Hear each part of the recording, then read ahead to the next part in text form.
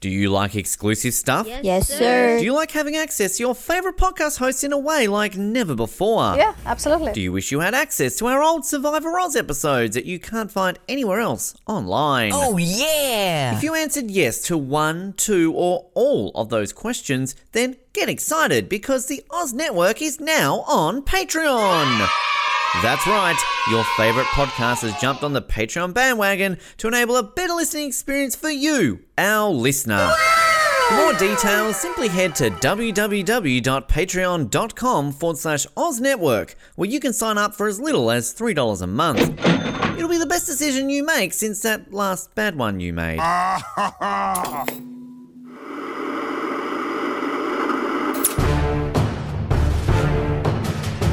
You're listening to the Oz TV podcast, only on the Oz Network. It is the Oz Network. We're rounding the corner on season 3 of Breaking Bad. This is season 3, episode 9, Kafkaesque.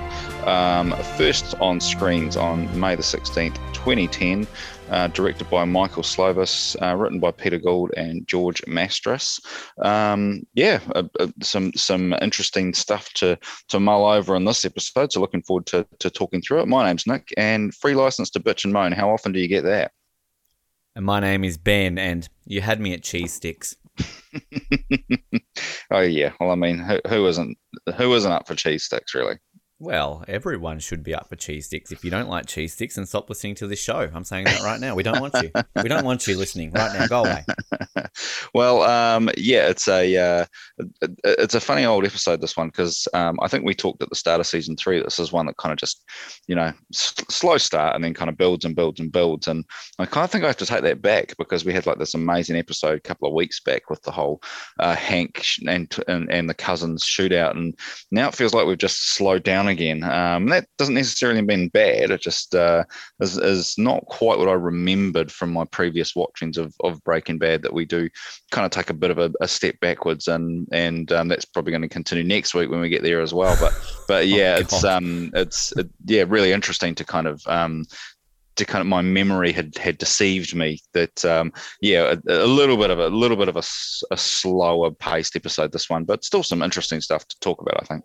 Yeah, I think as I keep repeating myself every single week, I've obviously watched ahead and I've come back to watching these. And I think, particularly the earlier episodes of this season that were maybe a bit slower, it helped to talk them out and kind of watch them and take notes. But yeah, I was struggling with this one. And you're right, like, even I kind of, having just recently watched these, forgot about these ones. Like this one's a struggle, and we're not even to next week yet. Again, as you said, it's not a bad episode. There's still plenty of good stuff in this episode. But yeah, I'm already thinking right now, I'm dreading getting to our series recap, because I know season 3 is highly regarded, but I'm really struggling to think how I'm going to rank this season. I might be pulling some controversial opinions at the end of this season. Yeah, I mean, I've definitely been having, at the time we're recording this, I've kind of gone through and watched the end of season 3, and that is going to be a fascinating conversation when we get to the end of the season, because high highs and low lows, I think is probably the way I would put it. But this episode specifically, we talked about just off air before we started about the kind of weird title for this episode, and so Kafkaesque is referring to Franz Kafka, who's I think Spanish, Prague, sorry. Born in Prague. Anyway, he's Czech Republic. Czech Republic. Yeah. So he's a very famous author, and the term Kafkaesque, is, I'm reading straight from the Wikipedia page here, but is used to describe concepts and situations reminiscent of his work. Include instances where bureaucracies overpower people, often a surreal, nightmarish milieu, which invokes Nick, feelings Stop. I'm not smart enough. I don't know what you're saying. Okay, Are you speaking English? Like, speak to the listeners. They don't like cheese sticks. You got Ben Waterworth on here. I don't know how to read. So, but the one thing I was building to is that he wrote quite a famous book, which even I've heard of, which was called Metamorphosis, which I don't know if you know much about, but basically it's about a guy who wakes up one day and he's turned into a beetle. Wasn't Metamorphosis a Miley Cyrus album? Probably. I remember those books from when I was a kid, where I think they were called like Metamorphosis or something, and it was like people changing into bugs on the title page. I don't know if you remember them. Oh yeah, that was Animorphs. Animorphs. Yeah. But Metamorphosis tells a story of a salesman who wakes up one morning to find himself inextricably transformed into a huge insect and has to struggle to adjust to this new condition.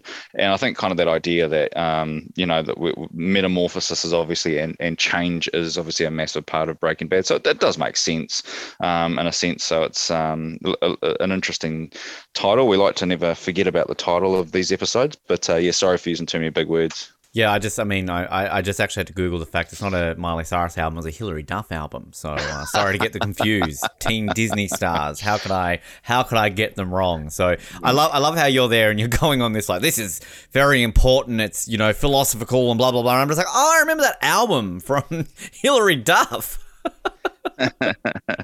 Yeah. Album. Oh, I mean, I think it's nice to kind of have these things that you can dig into, and I think like you've talked about on your 24 rewatch that the titles make it quite hard to separate them out because it's just your kind of timestamps. Whereas at least we've got some interesting titles that can help us differentiate these episodes when maybe the stuff happening in them, it's like, what episode did that happen in? At least you can kind of go back and think, oh yeah, that Kafkaesque episode, I kind of remember it a little bit because of the title. Maybe, I don't know.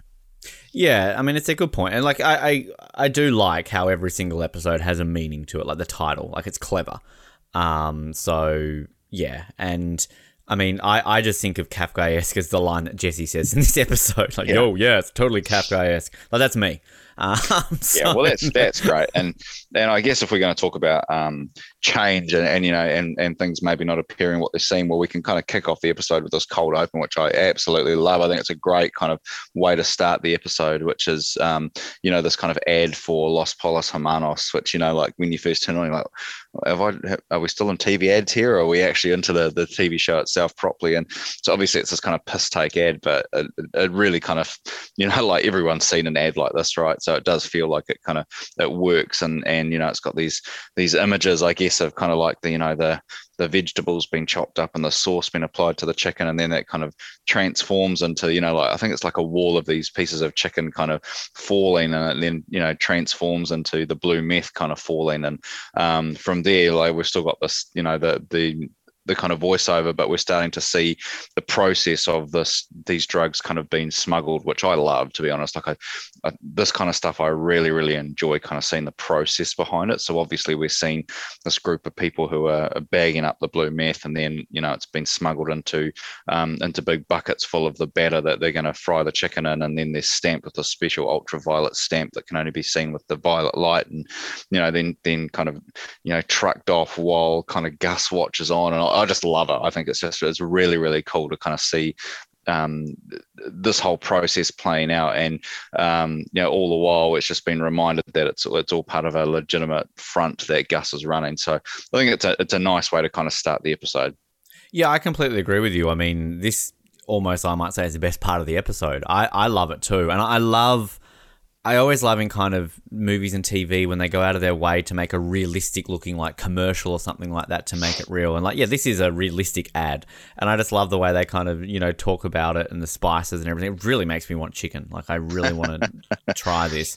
But yeah, just the transition where you've got the chicken into the blue crystals is really clever. And you're right. Like, I'm with you. I really love kind of seeing this element where it's, kind of the behind the scenes aspect of how Gus does this. I mean, it just goes to show how amazing Gus is, that he's worked up this incredible empire to the lengths that he's basically sending it off in fry batter, which no one's going to check it. And just kind of, we're going to get a pretty prominent Darth Vader reference in this episode. It's almost kind of like at the end of Revenge of the Sith when they're, Darth Vader's standing next to the Emperor and they're kind of looking over the Death Star being built. Like, it's just kind of his empire, essentially. So, yeah, it's clever. And it's just something so quick and so simple that we see how they do it. But yeah, I'm with you. Like, I like to see this process because it's clever. It's so clever to think that this is happening. It makes me wonder if I ever went to New Mexico, if I'm going to like McDonald's or KFC, like what's going on in those rooms behind the doors.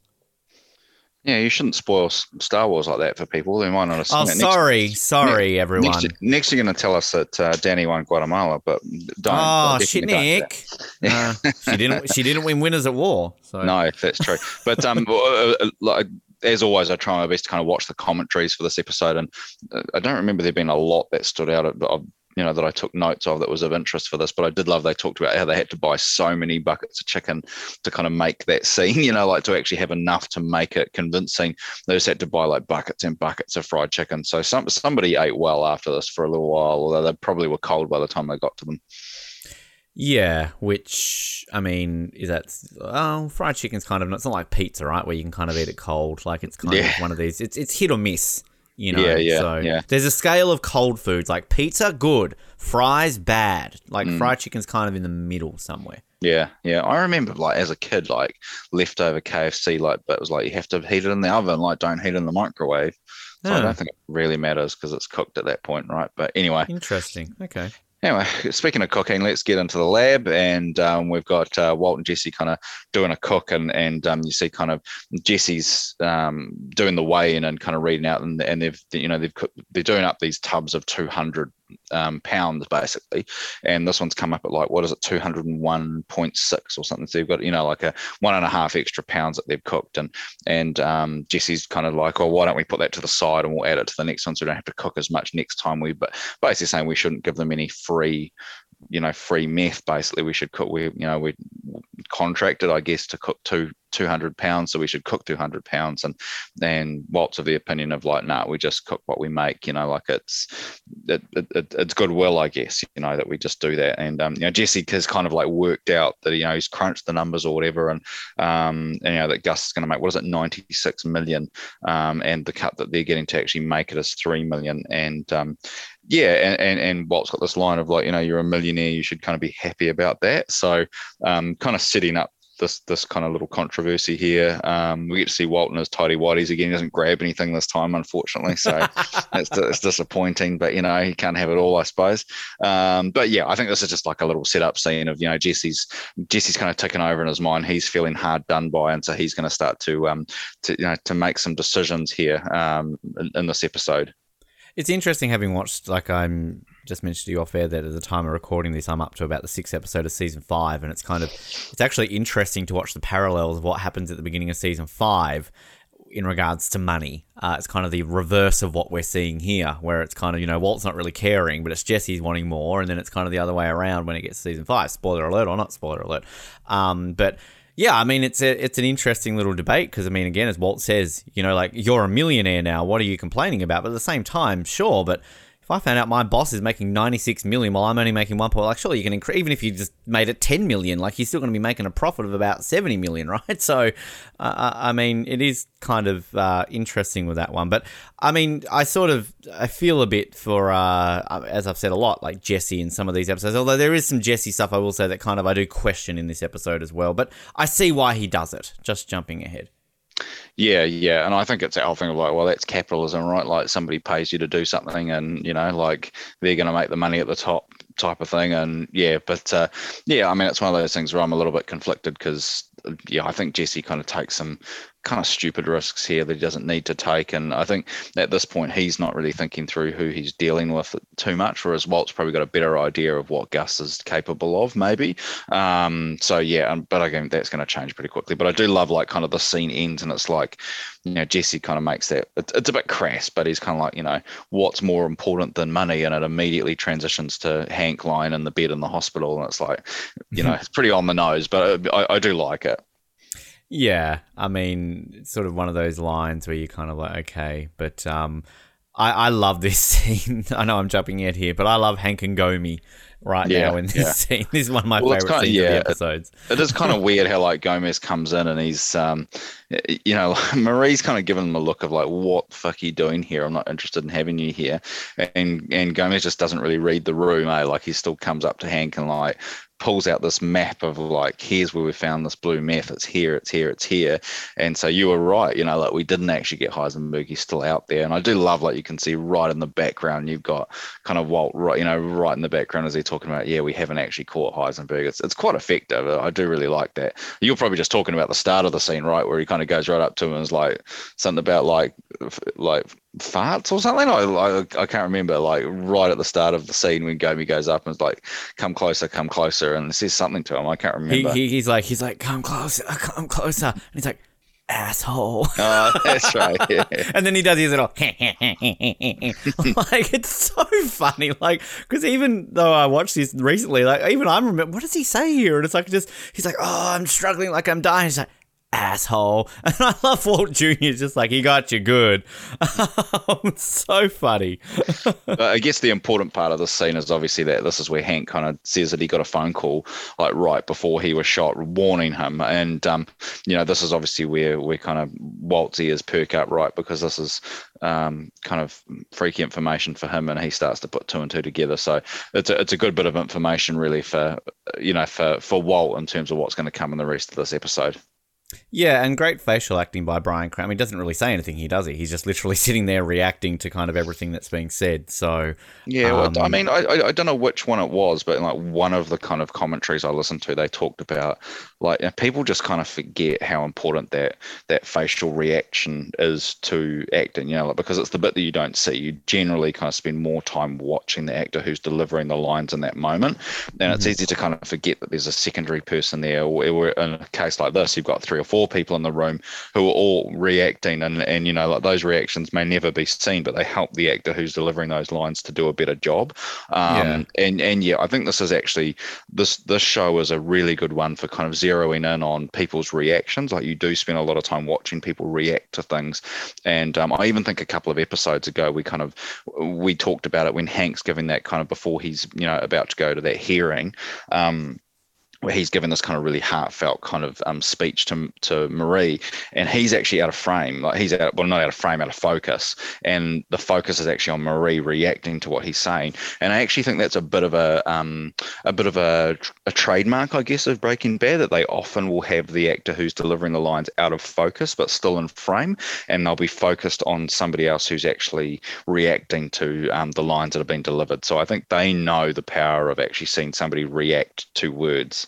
Which it always makes me wonder, and having never really read many television scripts, but is it scripted so that Bryan Cranston knows that the camera's going to be on him, or is this just a case of they're all acting at the same point? So, it's like a theatre actor. Like, you're always going to be acting because everyone's watching you, if you know what I mean. So it makes me wonder if, like, it's written, like, scene Dean Norris says this, but camera focuses on Walt's reaction or something like that. Yeah, I don't know. I mean, I'd have to probably get a script book and see how these things kind of come out. And I don't know that there is one for Breaking Bad. I've basically got every book, I think, about Breaking Bad. Well, 2 of them. But I did see one. I was on Trade Me, which is the New Zealand version of eBay, the other day, and there's a book called Baking Bad, which was basically all these Breaking Bad inspired cooking recipes, like how to make blue meth out of candy and stuff. It's like, I looked at it and I was like, I need to get off here because I am going to buy this if I'm not careful. So buy it. Go on, buy it. I want you to make some recipes. We can have a special recipe episode. And maybe when like we get to the finale or something like. Does it have Los Hermanos in it, like the fried chicken? Well, the front cover was kind of like just these kind of like muffins with the blue meth on them. So I don't know what else is in there, but there's probably some good stuff in there. Wow. Okay. Hopefully there's like, Skylar's homemade breakfast or, like something like that. I don't know. Could be a veggie platter in there too, right? Got to be a veggie platter. Yeah. Yeah. Wow. Okay. Seriously, you got to buy that book, Nick. Like, it can't have been that expensive being on Trade Me. Come on. Yeah, well, that's true. Yeah. Anyway, we kind of like we leave the hospital bed and we get kind of Walt outside and he's kind of in his car, and then that's when Skylar kind of comes over and Walt's kind of, you can see him kind of processing the news he's just heard from Hank, and kind of Skylar gets in the car, and this is where kind of Walt says that he had nothing to do with the shooting, and she wants to know if the family's safe. And I think this is kind of the first time we start getting into this area, right, of like, are we safe, or are we in danger? I don't think we've ever really been down this road before, but it's obviously going to be a pretty important part of the show from here on out. Yeah, and it's kind of interesting because of like Walt's reactions, and then he's obviously trying to say like this wasn't him, but then Skylar's, because again, without going too much into detail, season 5 was going to be a lot around this kind of whole like, are we in danger sort of thing. So yeah, it's interesting, and I mean, as much as this episode's a slower episode and it's, not going to rank as one of the greatest episodes of all time, I mean, the acting is always second to none. And again, Anna Gunn blows it out the park. Like, I mean, it's kind of interesting when she doesn't have a lot to do, how all of a sudden she is quite good with what she has to deal with. So it's just a simple scene with her asking, like, are we in danger and that sort of stuff. But yeah, she just she nails it extremely well. Yeah.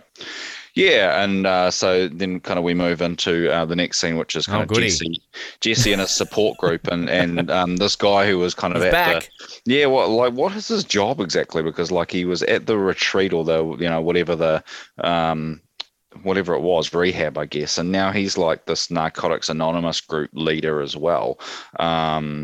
Oh, he's just like evil Steve Jobs. Like that's all I just want to call him. Like he just looks like a slightly kind of evil version. You leave Jer Burns alone. He's got such a great name. I'm guessing like maybe it's kind of like a support group for those who have finished their stint in rehab. Like maybe like they don't just kick you out of rehab, and it's like a weekly session for those who have been in rehab. Well, I don't know about that, because obviously later in this episode we're going to get Badger and Skinny Pete turn up, and they obviously haven't been through rehab. So it does feel like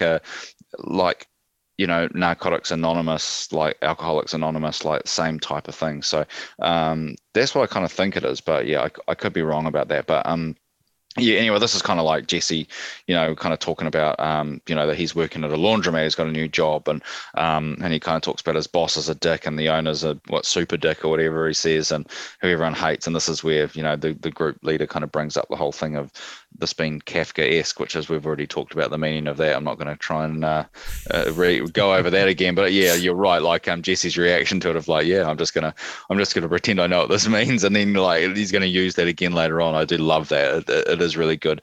I love the kind of transition out of the smashed up face for Jesse too. Like we're kind of in like, second to last makeup set now. Like I think the next episode it's going to be even less again, and then it's going to be gone. But I do really like that they've done this kind of gradual kind of reduction. He's down to just like the kind of butterfly clip things on his face now. Yeah, and that's kind of one of these things where it's easy for the continuity of things to all of a sudden just disappear, because people are like, oh, well, we watched it last week and we forgot. Whereas, like, obviously when you're binging it, it's kind of different. But I'm with you too. Like, it's interesting that they kind of keep doing that. And I think it sticks around for at least a couple of episodes, doesn't it? Yeah, I think so. I mean, I remember it's definitely the next episode. I'm trying to remember episode 11, kind of what it looks like after that. But we'll just have to try and remember when we get there. But yeah, we kind of move on. We'll be back with this guy fairly soon. But we are back at the hospital now, and we're kind of going through these gift baskets, and Ted Beneke sent a gift basket. Fantastic. We're getting all the great characters coming back in this episode. And obviously the important part of this episode, of this particular scene, is where the doctor comes in and is kind of testing the feeling in Hank's legs, and it feels like there's definitely some feeling, but not a huge amount. And so we kind of see him testing Hank, and then that kind of follows on where there's a scene outside between this doctor and this kind of, I guess is she like the medical, I don't quite know what her role is, but I'm guessing she's like the insurance person or something. Yeah, she's a dick. Let's just say it right now. Yeah.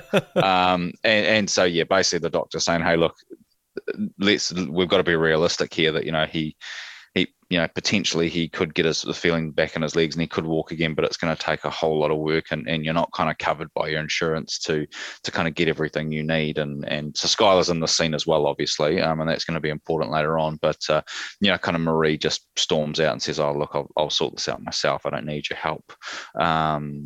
It's another interesting insight into the American medical system, isn't it? Yeah, I mean, you and I have a slightly different perspective on this from our own backgrounds in our own countries, because this does feel strange to me. Given that if this was to happen to me, I think I would probably just get what I needed. It would be paid for or very close to being paid for. So this is a very American problem, and it just kind of mirrors what happens to Walt. But like a different issue, of course, but a similar kind of problem. Yeah, and I always love kind of this stoic response you get in shows like this, where it's like, get me the best, I want the best. Like, again, going back, I think we talked about this a while ago, like, how do they rank the best? Like, I mean, do they have the Dr. Olympics, basically? And it's kind of like the physical therapist guy won gold in this, sport. Like, it's kind of interesting. And then, yeah, I mean, obviously this is leading somewhere, which we're going to get to the end of this episode. But it's...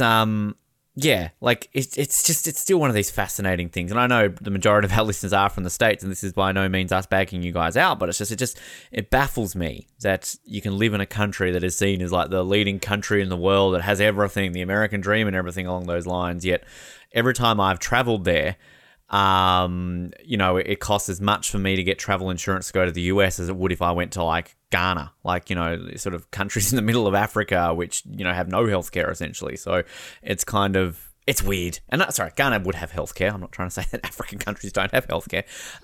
Do we have any listeners in Ghana? I don't know. I hope we do. Hello to all our Ghanasian listeners. Ghananese? I don't know what the collective term for a bunch of people from Ghana is, but hello.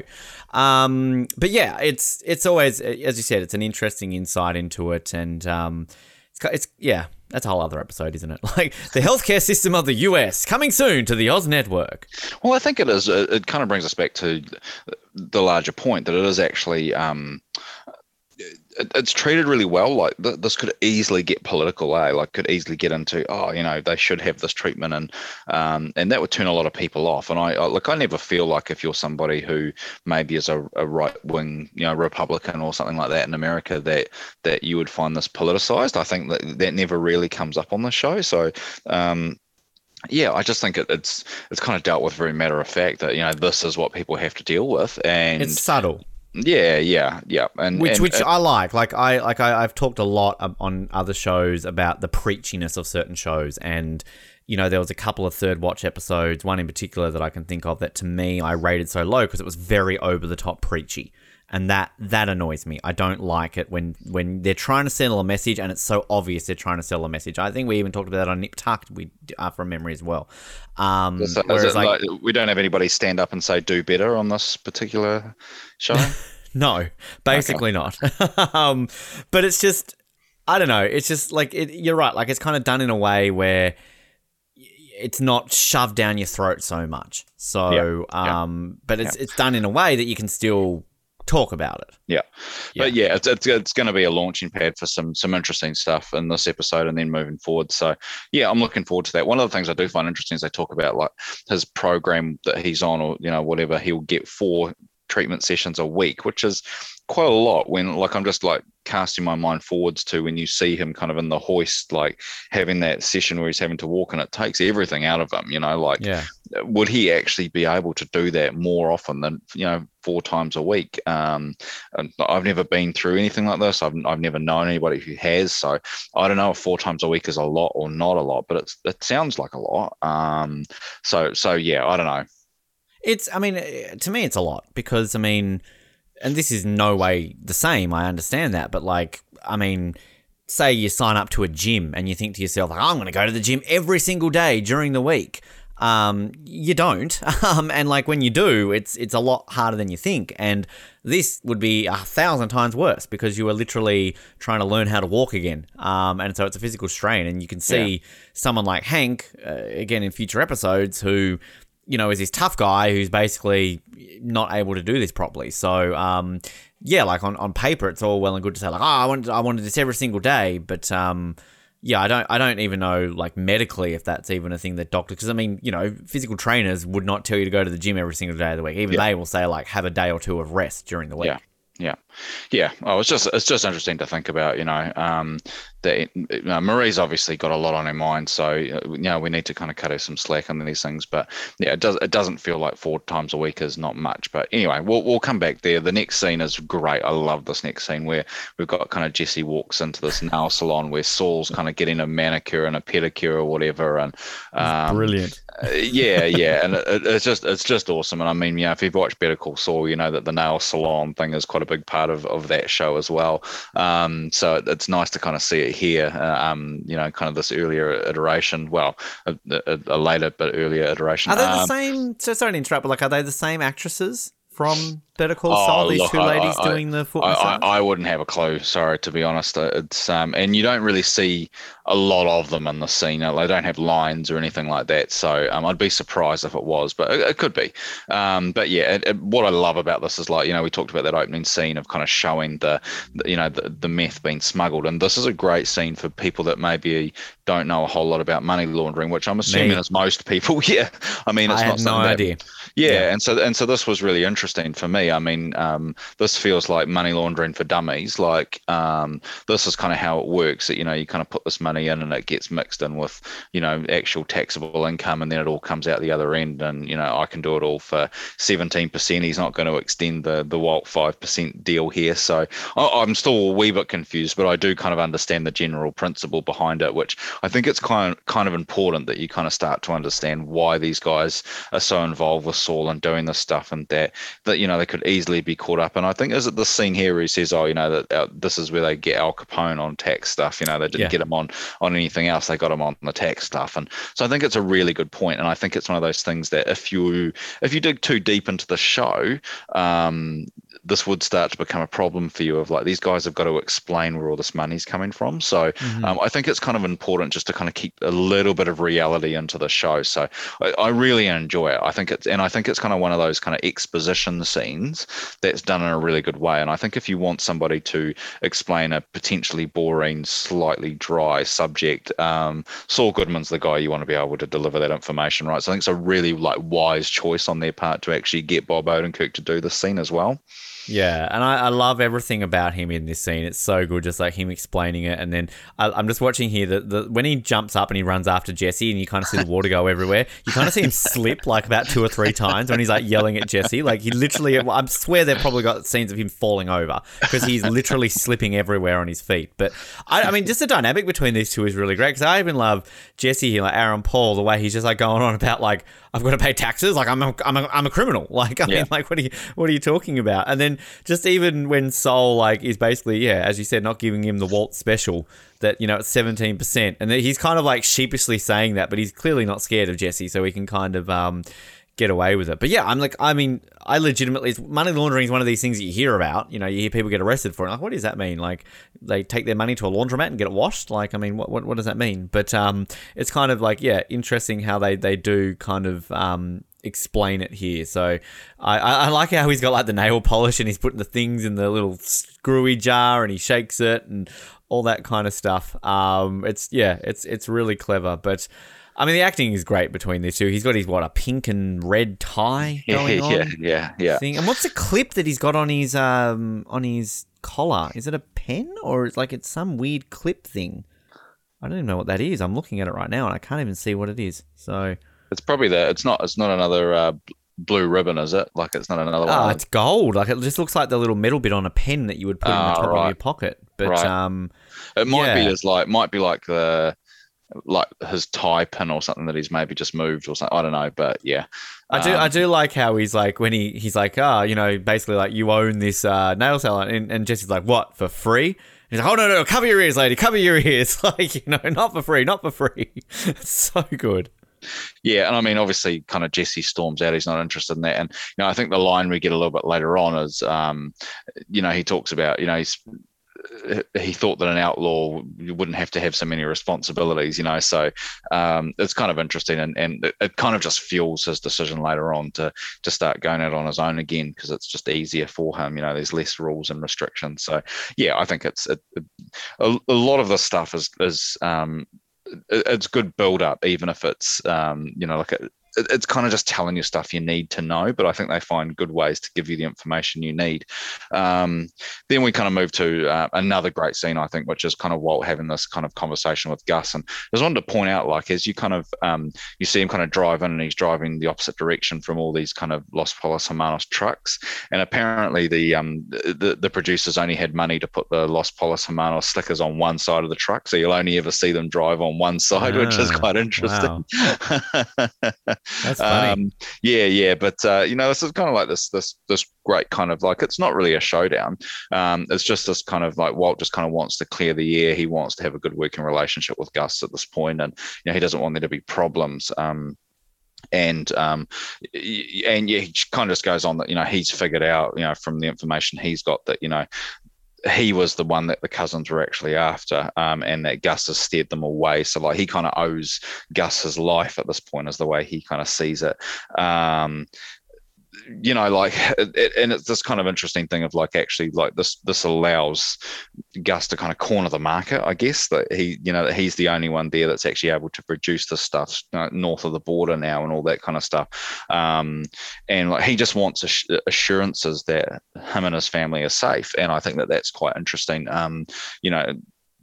I just think this family safety thing is now suddenly in the picture, and it's the right time for it to come in, like, because this does become a really important part of it, that this guy, like he's not Scarface, like he does actually still have a family that he cares about and wants to protect and wants to keep them away from this stuff. So I think it's interesting. This kind of ends with, like Gus basically, offering him a 15 million a year open-ended deal to keep making meth on an ongoing basis. So instead of being this kind of 3 million for 3 months, we now have we have an ongoing agreement to do this thing, at 15 million a year. So he's got himself a pay rise, and he's got assurances long term.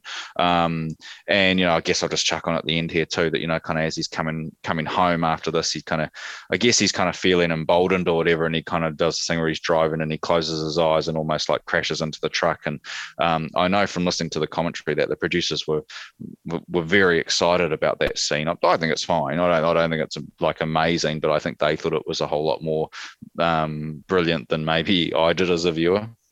Yeah, I mean, I don't know. Yeah, if they're trying to make it something more like, are we meant to believe he's trying to kill himself or wanting to, or I don't know. Like, yeah, I do love the camera work though in kind of just his office where it's like such a big open space and you just got to kind of like this lunch table and the filing cabinets and I just love, again, every week I'll say how amazing Gus is, but I just kind of like the way he's just calmly telling him, and yeah, like when he's basically saying he'll increase his payment. What does he say? Like, blah, blah, blah, 12 point something or that. Let's call it 15, like 15 million open-ended, and just like keeping him in control. And it's the one thing I would like obviously give praise for this season and kind of what we're going to get without sort of spoiling it too much for the Collins and that listening is just kind of how, I mean, this just seems like such a simple prospect for Walt, doesn't it? Like it's pretty easy. You've got a deal, you cook meth, that's it. That's all you need to do. Everything else is getting handled, and the stuff that's always going to happen, as we often get with this show, is just kind of, outside factors and kind of bad mistakes that will come along the way. But just Giancarlo Esposito, just the way he just sits here, like he's just like a statue half the time, and just so calmly like talking to him, and so good. And of course we've got the veggie platter on the table as well. So I mean, do we want some carrots? I hope that's in. I really do hope the good veggie platters in Cooking Bad or whatever it's called. So, but yeah, the stunt work's pretty cool on the car thing. I do like the editing of the sound, how it kind of goes quiet, and you've kind of got him closing his eyes, and you've got that noise, and then just the way he kind of spins on the road and like puts the hazard lights on. This is such a North American thing. The hazard lights. Like, I'm not saying we don't do the hazard lights in this side of the world. Of course we do. But like, I would remember that you were just, living in Canada, you'd pull over to the side of the road to do something, and probably legally you meant to put them on, but like it was literally a thing. Like if you were stopped for 1 second, they'd put the hazard lights on. Like, why? Like you're just pulling over quickly to check your phone and then you're driving off. But it was like, no, hazard lights have to be on. And I'm like, okay, this is in a country where speeding is barely looked at, but you're worried about your hazard lights. Okay, that makes sense. It's really interesting because like hazard lights in New Zealand indicate that keep your eyes ahead of you because there's an accident coming up. Like, so like if you were to drive around the corner and you see an accident, like you would actually just you would help that person, then you would back up, call the police, and put your hazard lights on to indicate that there's an accident ahead, so people would be aware. So slightly different meaning here, I think. It's not something that we use all the time. There's just a couple of kind of little things I wanted to point out on this too that I don't think we've actually kind of had time to maybe point out before, and one of them is the actual location of where this meets. So we've obviously been to this location a couple of times, which is kind of like the I guess like the Los Pollos Hermanos kind of factory, if you want to call it that. I don't know if it's a factory distribution or if center. Distribution center, that's a better word. So this is an actual old egg factory, apparently, is what this actually is. So it is kind of like it's not quite a fried chicken joint, like distribution center, but it is actually in the same kind of business, which I think is really, really interesting. And the other thing is actually I don't think we've ever actually pointed out Gus's car. So it's kind of like this really unassuming kind of Volvo station wagon, and I think that's really kind of in keeping with, kind of the comments that he made in the last episode where he's kind of talking to Walt about, that I hide in plain sight because like this could be somebody who's a drug lord that's got lots of like fancy cars and all that kind of stuff, but he's not. Like he is this kind of very kind of working man's car that does the job, and I just think that's an interesting touch. That basically when really you say bloody Volvo drivers, you literally are saying that they are bloody because they murder people and they're just kind of very evil. That's essentially what we're saying. I'll take your word for it.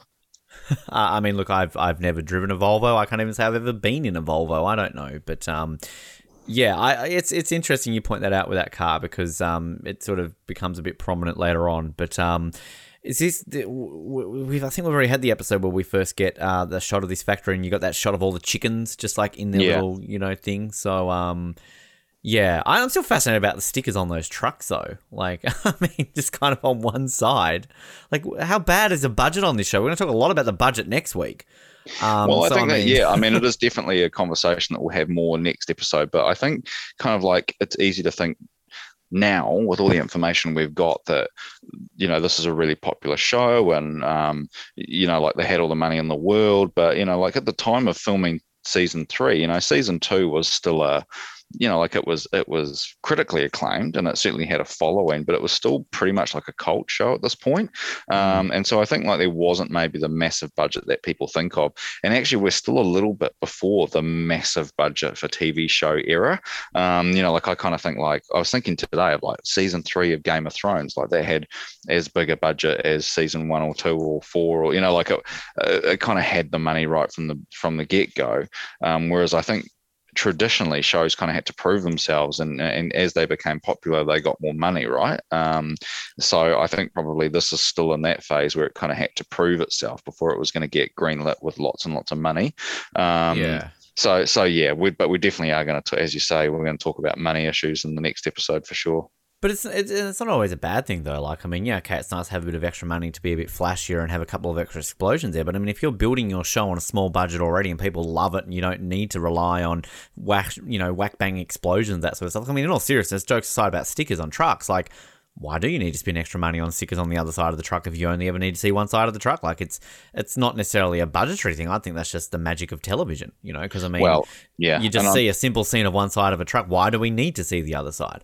And, like, it's pretty easy to actually just kind of, like flip a shot as well. Like, if you're careful about it, you can still do that as long as... Time is Up Forever, famously, with the car. They got it around the wrong way when they did it, so they had to reverse the slides to make it look, continuity-wise. Like, there's all that trickery that they do in these sort of things when they realise something's fucked up. I mean, having said that, George Lucas still allowed a stormtrooper to his head on the Death Star, but hey, he made that into a joke many years later, so there you go.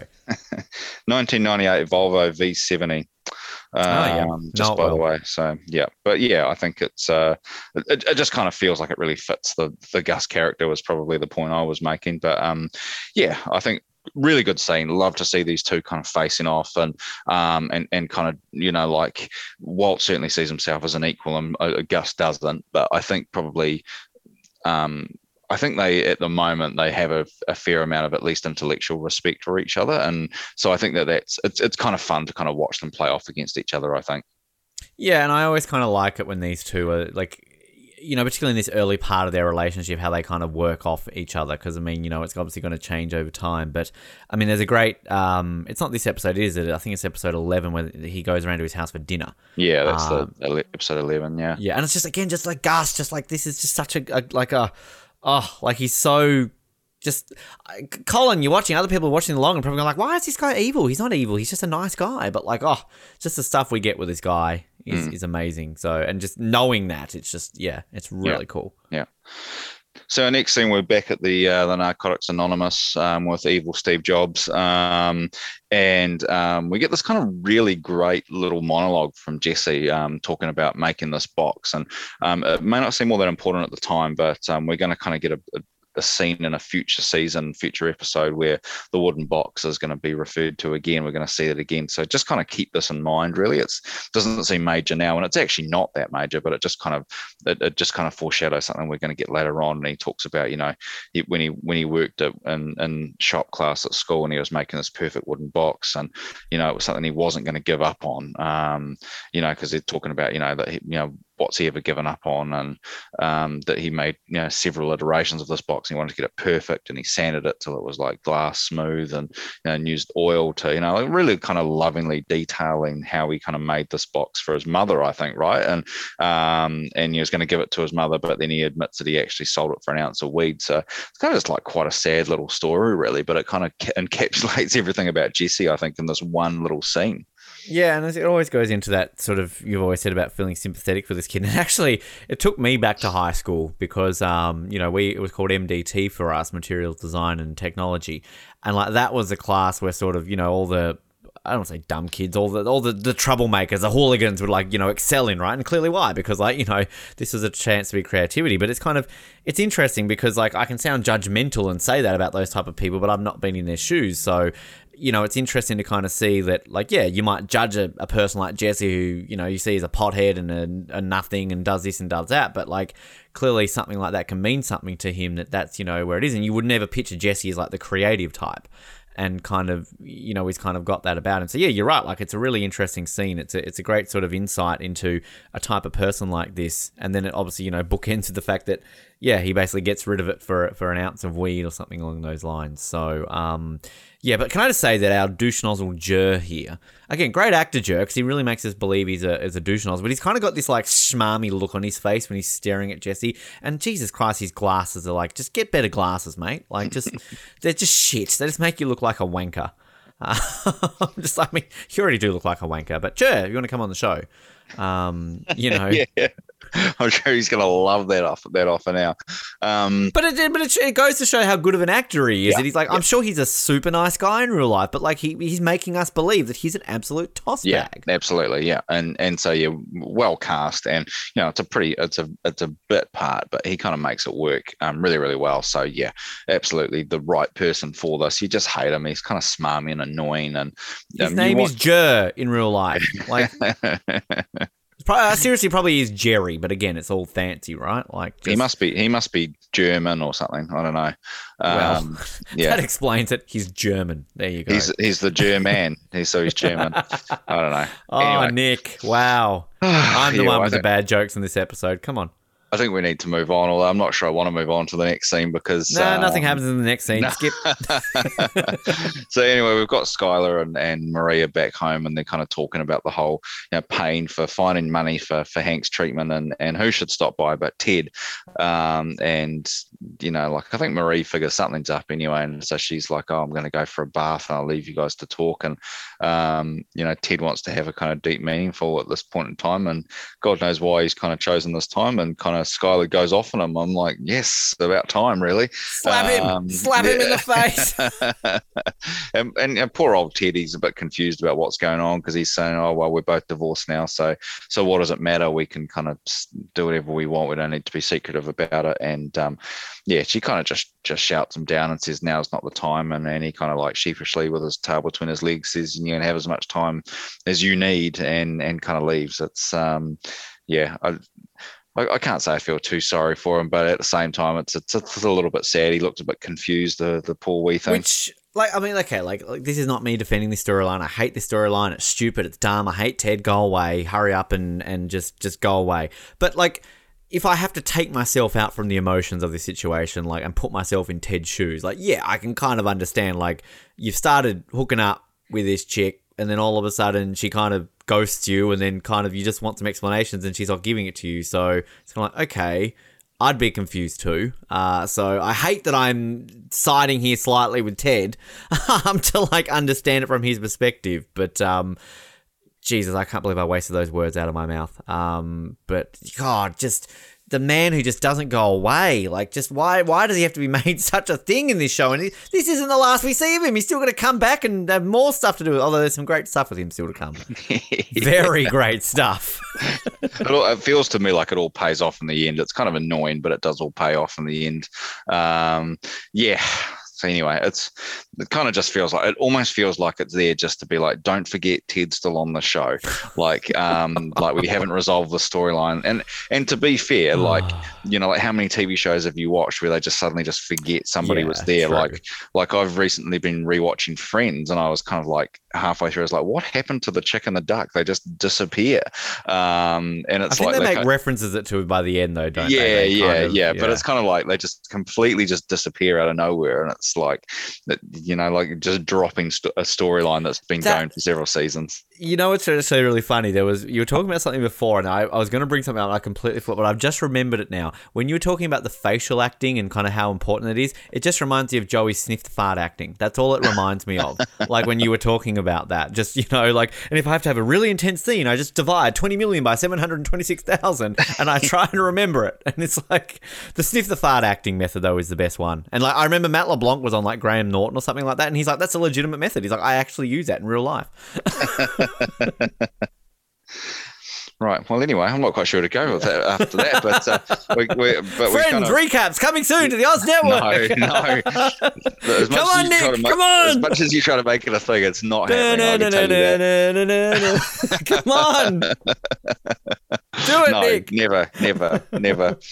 We'll be here for like 10 years doing that. But anyway. It's going to happen. I'm going to wean you into it. Don't worry.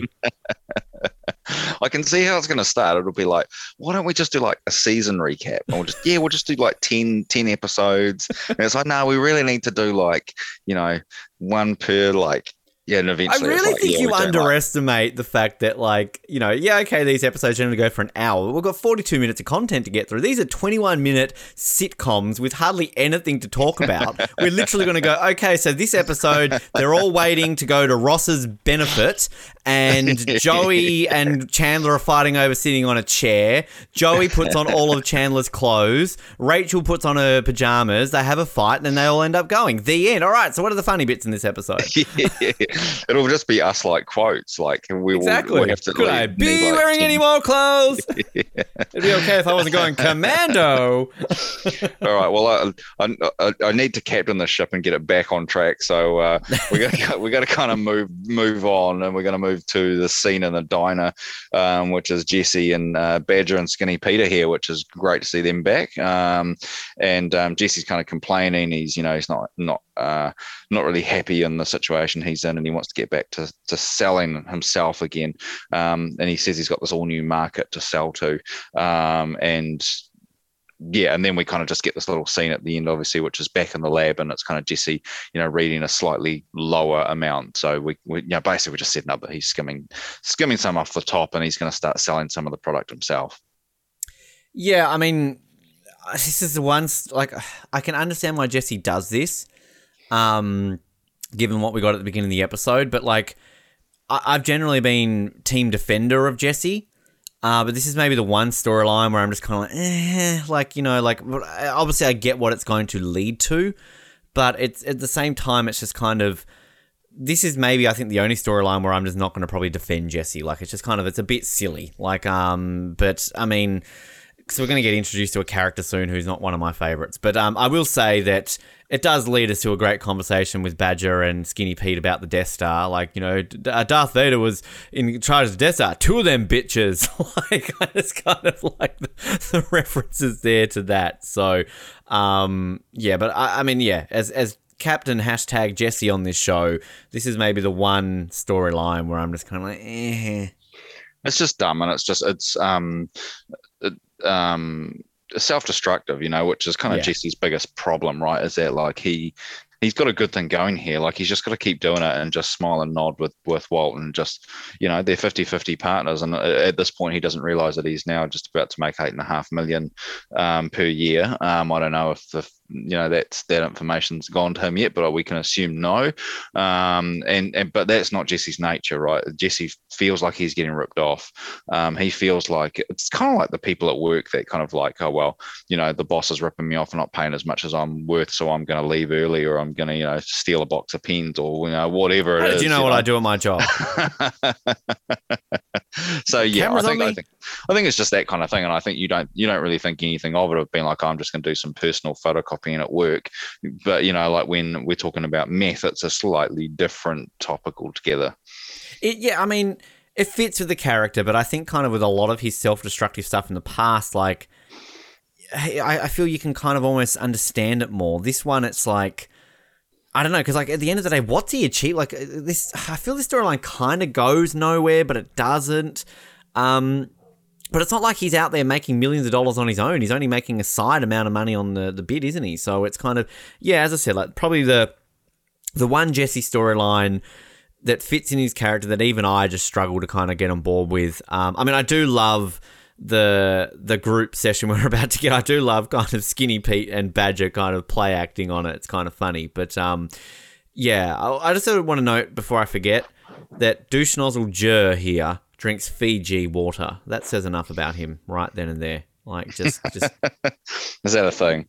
It's like in a square bottle. It's cool, but it's fashionable bottled water. Like what? Like of all the things to be fashionable, do you need bottled water to be fashionable? I remember that was like a thing in the 2000s, like when all the celebrities were seen drinking Fiji water. So it's like, oh, got to drink Fiji water. Like, I've been to Fiji to the airport, and I probably drank water from there, but it wasn't any different than any water I've drank anywhere else. So, good branding there. People are making money off the poor country of Fiji. Wow, I'll take your word for it. Come on, Nick, go and buy yourself some Fiji bottled water. You're closer to Fiji than I am. Right. Well, we kind of move on anyway. We're back at Narcotics Anonymous, and I do love this little scene, and it's kind of like Jesse talking about. Well, no, sorry, it's not Jesse at all. It's Badger talking about they've got new people at the group, and Badger's kind of talking about, he was doing well, but it's that blue meth, it's so great, and like basically these two guys are going to be, they're going to kind of be salespeople for it. But I just love this thing where he's kind of like he's talking about it, and then you kind of get this this kind of like shot. You see Skinny Pete in the background and he's out of focus, and then it's just like he like kind of zooms into focus and starts going, oh, it's back, the blue stuff's back, and he's like, oh, sorry, I forgot to put my hand up. Like it's so good. I love it. It's just so funny. I love when he's like, sorry, when he goes like, stay strong, brother. Yeah. It's really funny. It's just a great little scene. This is just obviously just setting up that this is the new market that Jesse's talking about, that he's going to start selling to these people that are going to Narcotics Anonymous, which is pretty horrible. The other thing I just want to point out is like at my work, like I work in an office, and sometimes it can be a bit boring, and you've got to find things to pass the time. And so we've got this thing where we've got like, if people turn up and they're kind of dressed similarly, we kind of have to make them take a photo like standing together and put it on the wall, and we've got this big wall of people who are all wearing like similar clothes. So like our group leader here, the woman sitting next to him in this particular scene is like wearing the exact same clothes as him, like brown shirt and like blue jeans basically. I didn't even notice that. She's sitting right next to him, and they're wearing like basically the identical clothes. It's so funny. That's good. Have you ever got caught out wearing the same clothes? Nah, never. Basically? No. So far I've managed to get away with that one. That's good then. I also love, I hope anyone from your job ever listens that you get bored at work. So I hope they, like not our beloved Nick Chester. He would never get bored. He loves working there. I mean, work's great. Don't get me wrong, but like working in an office is only so exciting. It's not like cooking meth in an underground lab. I'm sure that's far more exciting. Probably what you sneakily do just on the side. You just go into the basement there, and that's what you really. Yeah, I work in an office. Yeah, sure you do. Yep. Yep. Yes. And so like we kind of finish off this episode with a reasonably big scene here, and it's a really good one actually. And it's kind of basically, finding out how much this money is going to cost to kind of get Hank, get him the treatment he needs. And Skylar kind of makes up this incredible lie that Walt has all this money, and it kind of starts off great because she kind of says, "Oh, it's time to tell Marie about your money," and he doesn't know, he doesn't know what she's about to say, and so he's kind of freaking out a little bit. And then she kind of talks about, he won all this money gambling, and like she makes everything that's kind of happened in the last year or however long it's been in the time frame of the show kind of makes sense. That he kind of, when he had that fugue state, it was because he used all their life savings to kind of gamble away his money, but he won it back, and now they've got enough money that they can use that money to support Hank. And it's really, really great. And we talked about kind of those reaction shots, and Bryan Cranston here, like Walt's reactions to somebody outperforming him as a liar. He's amazed, really. Like, I think he kind of looks at Skylar with kind of like admiration more than anything, like that somebody's actually been able to come up with like this amazingly convincing lie. And it's really, really good. Like, this whole thing is it's so well delivered. Anna Gunn's just amazing here, and it's good to see her get an opportunity to kind of just really put on a great performance here. And obviously it ends with kind of Marie leaving and Skylar saying that she doesn't know for sure, but she knows that somehow Walt caused what happened to Hank, and that's kind of where the episode ends. So I think it's a really fun, it's quite a long scene, an extended Very scene, long. but it's brilliant to watch. And I think for me like I absolutely love Anna Gunn in this, but Bryan Cranston and his reactions as Walt, I think are really, really good and just match the scene so well. It goes for like about 10 minutes, I feel this scene does. And I'd be intrigued to see, like, I doubt very much it was all one take. Like, I'm sure they did multiple takes, but it just feels very natural. But you talk about, like, the reactions, like watching Betsy Brandt as well, just kind of like her confusion and the way she looks. And I love the way she reacts to, like, what were you thinking? All this sort of stuff. Yeah. And I love that line or whatever when they're, like, trying to find out how much money he's got. And even Skylar doesn't know. And then he's just like, oh, yeah, it's in the 7 figures. And they sort of look at it and he's like, what can I say? I did quite well. Yeah. But, yeah, like, it sort of almost comes out of nowhere, doesn't it? Because, like, it's sort of like it clicks into gear. And then, Walt's reaction of thinking that, like, she's about to tell the truth. And then, like, but it's kind of a cleverish front in some way to kind of do this, that this is gambling. But look, I'm with you. I think it's a great scene. It's, it's informative and everything. But my biggest problem is it's just so long. Like, I just feel it's so dragged out. Like, it's as good as it is. Like, I'm literally going like, God, how long are they still talking? Like, again, it's like a quarter of the episode is basically this scene. It is very, very long. Yeah, and it's probably one of those things where, maybe a bit more of a kind of, harsh edit might have helped here. I don't mind it so much because I enjoy the performances so much that it doesn't really bother me so much. But yeah, I do appreciate that it is quite a long scene. But yeah, I think it's one of those things where probably Anna Gunn has probably been a little while since she's really had an opportunity to kind of really stretch out and do some acting here. So like, I just appreciate it because it feels like it's been a moment since we've seen it. So yeah, I don't really have any problems with the length, but I can certainly appreciate how others might. Yeah, I hear that a lot. Just saying. So that kind of brings us to the end of the episode. So yeah, it's maybe not kind of like the high paced episode that we were looking for, but I kind of feel like I know where you're heading. So I'm going to let you go and see if I'm right. Yeah, it's a rant. Again, like it's not so terrible that I want to, like, I love the opening. I love the, the chicken ad and kind of the little montage we got of it. And, the acting's really good in this episode. There's other stuff around it which I sort of enjoy, like the Gus and Walt scene's really, really good. I love the little the Hank moment with the asshole. Again, it's not one that I would say is a terrible episode enough to bin, but it's a lowish, mid to lowish rent for me. So to put that into perspective, I've ranked this currently at 28th out of 29. No, yes, I have. Second worst, I have. So, I've got this just above IFT. So, but below over, because at least I feel with over, you remember that as being a bad episode and you've got the great ending of that episode. Whereas this one, there's nothing that, like, I feel I would not remember this episode in a season's time. So, Yeah. Right. Yeah. No, I was expecting that you would rent it because it's funny. Like after the last couple of episodes, I've kind of been thinking, like, because like we've been having like a good conversation about these episodes and generally agreeing, and then at the end, I'm like, definitely a buy from me, and then you're going, it's definitely a rent for you. I'm like, am I just like letting things go because I love the show so much? So I've been like Maybe. thinking a lot about this, and this episode feels like a really good time to kind of have that conversation in my own head about, what do I think about this? And I'm always trying to like really fairly kind of rate them.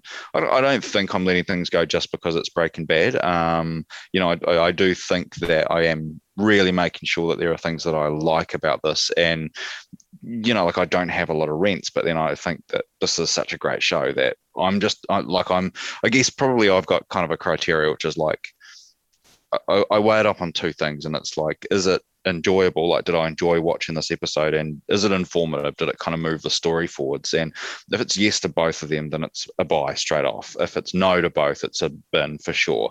And if it's one or the other, then that's where I'm kind of having a conversation about, is that just a rent? If it's one or the other, is there enough of one to make it a buy? And that's kind of where I'm having those conversations. And this one definitely kind of moves the plot forward. So it comes down to me about, did I find it enjoyable? And that's kind of what I'm doing every time we're having one of these ones that I think, yeah, I liked it, but it wasn't absolutely amazing. And so like I'm having this really tough conversation with myself to make sure that I'm getting it right. And in the back of my head, I've got this episode that I feel like I probably should have rented and I bought, which was season 2, episode 4, Down, which I went into that conversation thinking, I'm going to rent this. And you and I had a conversation and that convinced me to buy it. And then, and so like that's now become my watermark. Like if I think it's better than Down, I have to buy it. And if it's Interesting. not as good, I have to rent it. And I like this episode more than Down, so I'm buying it. Wow. But I'm only just buying it. So it's, like it's sitting there like just above Down. So it's kind of like, what does that make it? 29, 28, 27, 26, 25. So it is right down the bottom, but there is stuff to love. And I think you've kind of pointed it out. I think that opening's really great. I think that the closing's really good. I like the kind of Jesse monologue in the middle there. I like the confrontation between Walt and Gus. It's not a confrontation, but good kind of conversation there. There's some things I don't love, like I didn't really need the Ted stuff, but I do see why they had it in the episode. So it's a good episode. It's not one that I'm going to it's not going to be a go-to episode, but there's enough in it for it to be a buy for me, but it is a lower buy. The interesting thing I'm just seeing here with me having rented last week and now this week, this is now the first time that either of us have done 2 consecutive rents. They've all just usually a rent is followed by a buy. So yeah, that's interesting. I'm just looking here on the Ringer.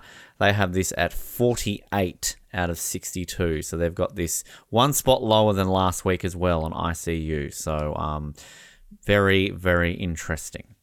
And I think it's an 8.5 on IMDb. So by Breaking Bad standards, that's low.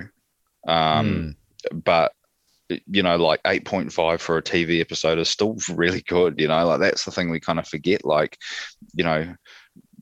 medium to decent episode of almost any other show is going to be like an 8, 7.5, 8. And Breaking Bad, like this is a good episode, but it's not an amazing episode. And it's still an 8.5. So if we got an 8.1, I'd be thrilled on the Oz network. I don't think we've even got a 1.8. So I mean, kind of reverse those. One little trivia random thing here. I love the in-depth nature of Breaking Bad wiki. It's got here, this is not the first Bryan Cranston series to feature the word Kafkaesque. In Malcolm in the Middle, Krell-Boyne picnic episode, Reese picks on a young nerd named Eraserhead, only to find him menaced by his target's identically dressed and much older brother, to which Eraserhead says, Kafkaesque, isn't it? So, wow, the writers of this episode clearly love their Bryan Cranston cinematic universe, clearly, and they know that. Or it's just one of these random ones where somebody's just rewatching Malcolm in the Middle. Hey, Bryan Cranston episode, Kafkaesque, we know everything. So, very interesting. I like the one that's underneath that, which is in reality, Gus would gross 104 million in 3 months. Jesse forgot to take into account that there are 13 weeks and 3 months, and did his calculations for only 12 God, weeks. Jesse. Well, maybe isn't that the point? Because Jesse's not exactly like. And what does he say? He was like, and I swear to God, I checked this out, yo. Like, yeah. So maybe that's the point. So, yeah, I think it's a good conversation, and I think talking about rents and buys is something that's going to flow naturally into next week. So next week we're diving into the most.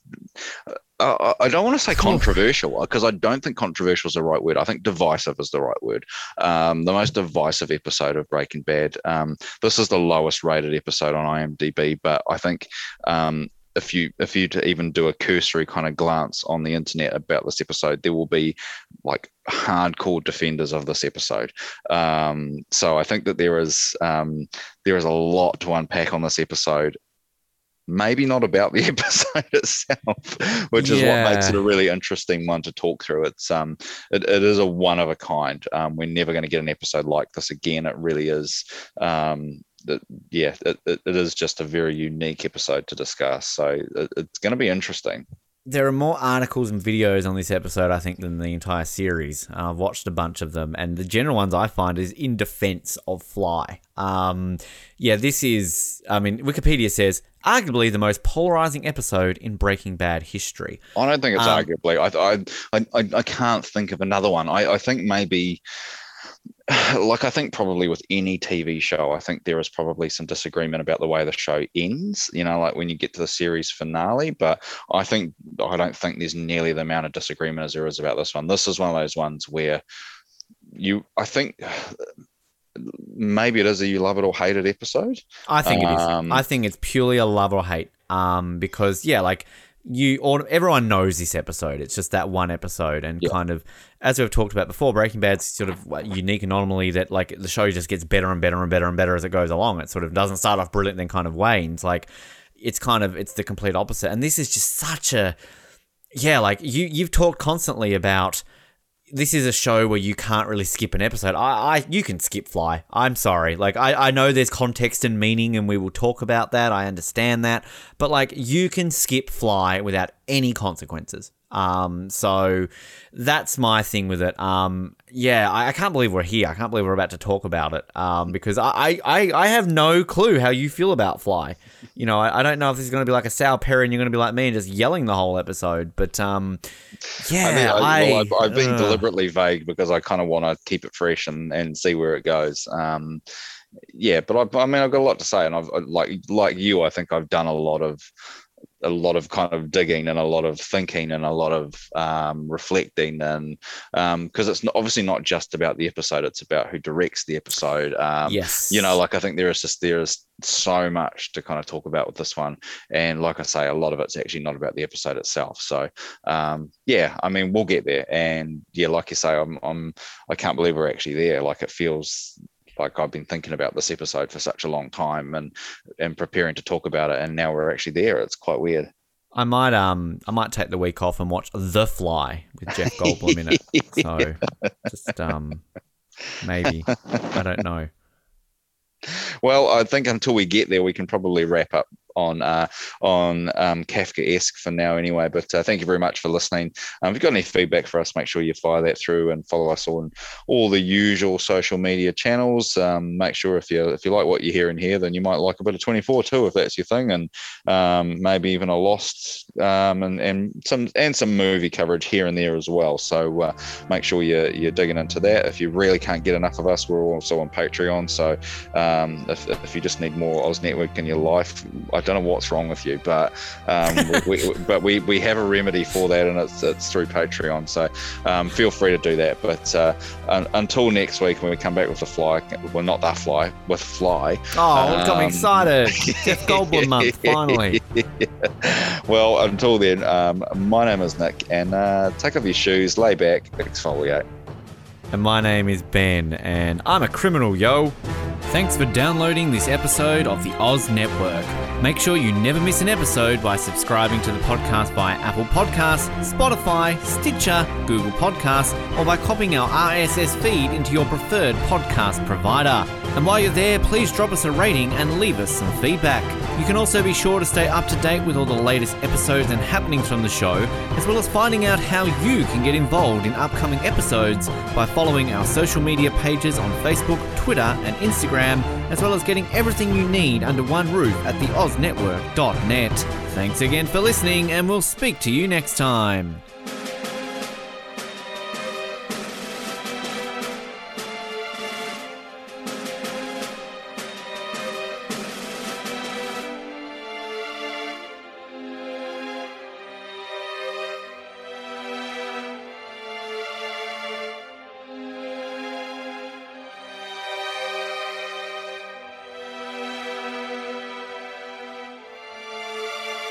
Do you like exclusive stuff? Yes, sir. Do you like having access to your favourite podcast hosts in a way like never before? Yeah, absolutely. Do you wish you had access to our old Survivor Oz episodes that you can't find anywhere else online? Oh, yeah! If you answered yes to one, two, or all of those questions, then get excited because the Oz Network is now on Patreon.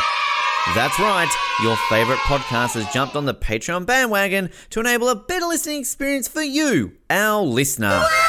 For more details, simply head to www.patreon.com/Oz Network, where you can sign up for as little as $3 a month. It'll be the best decision you make since that last bad one you made.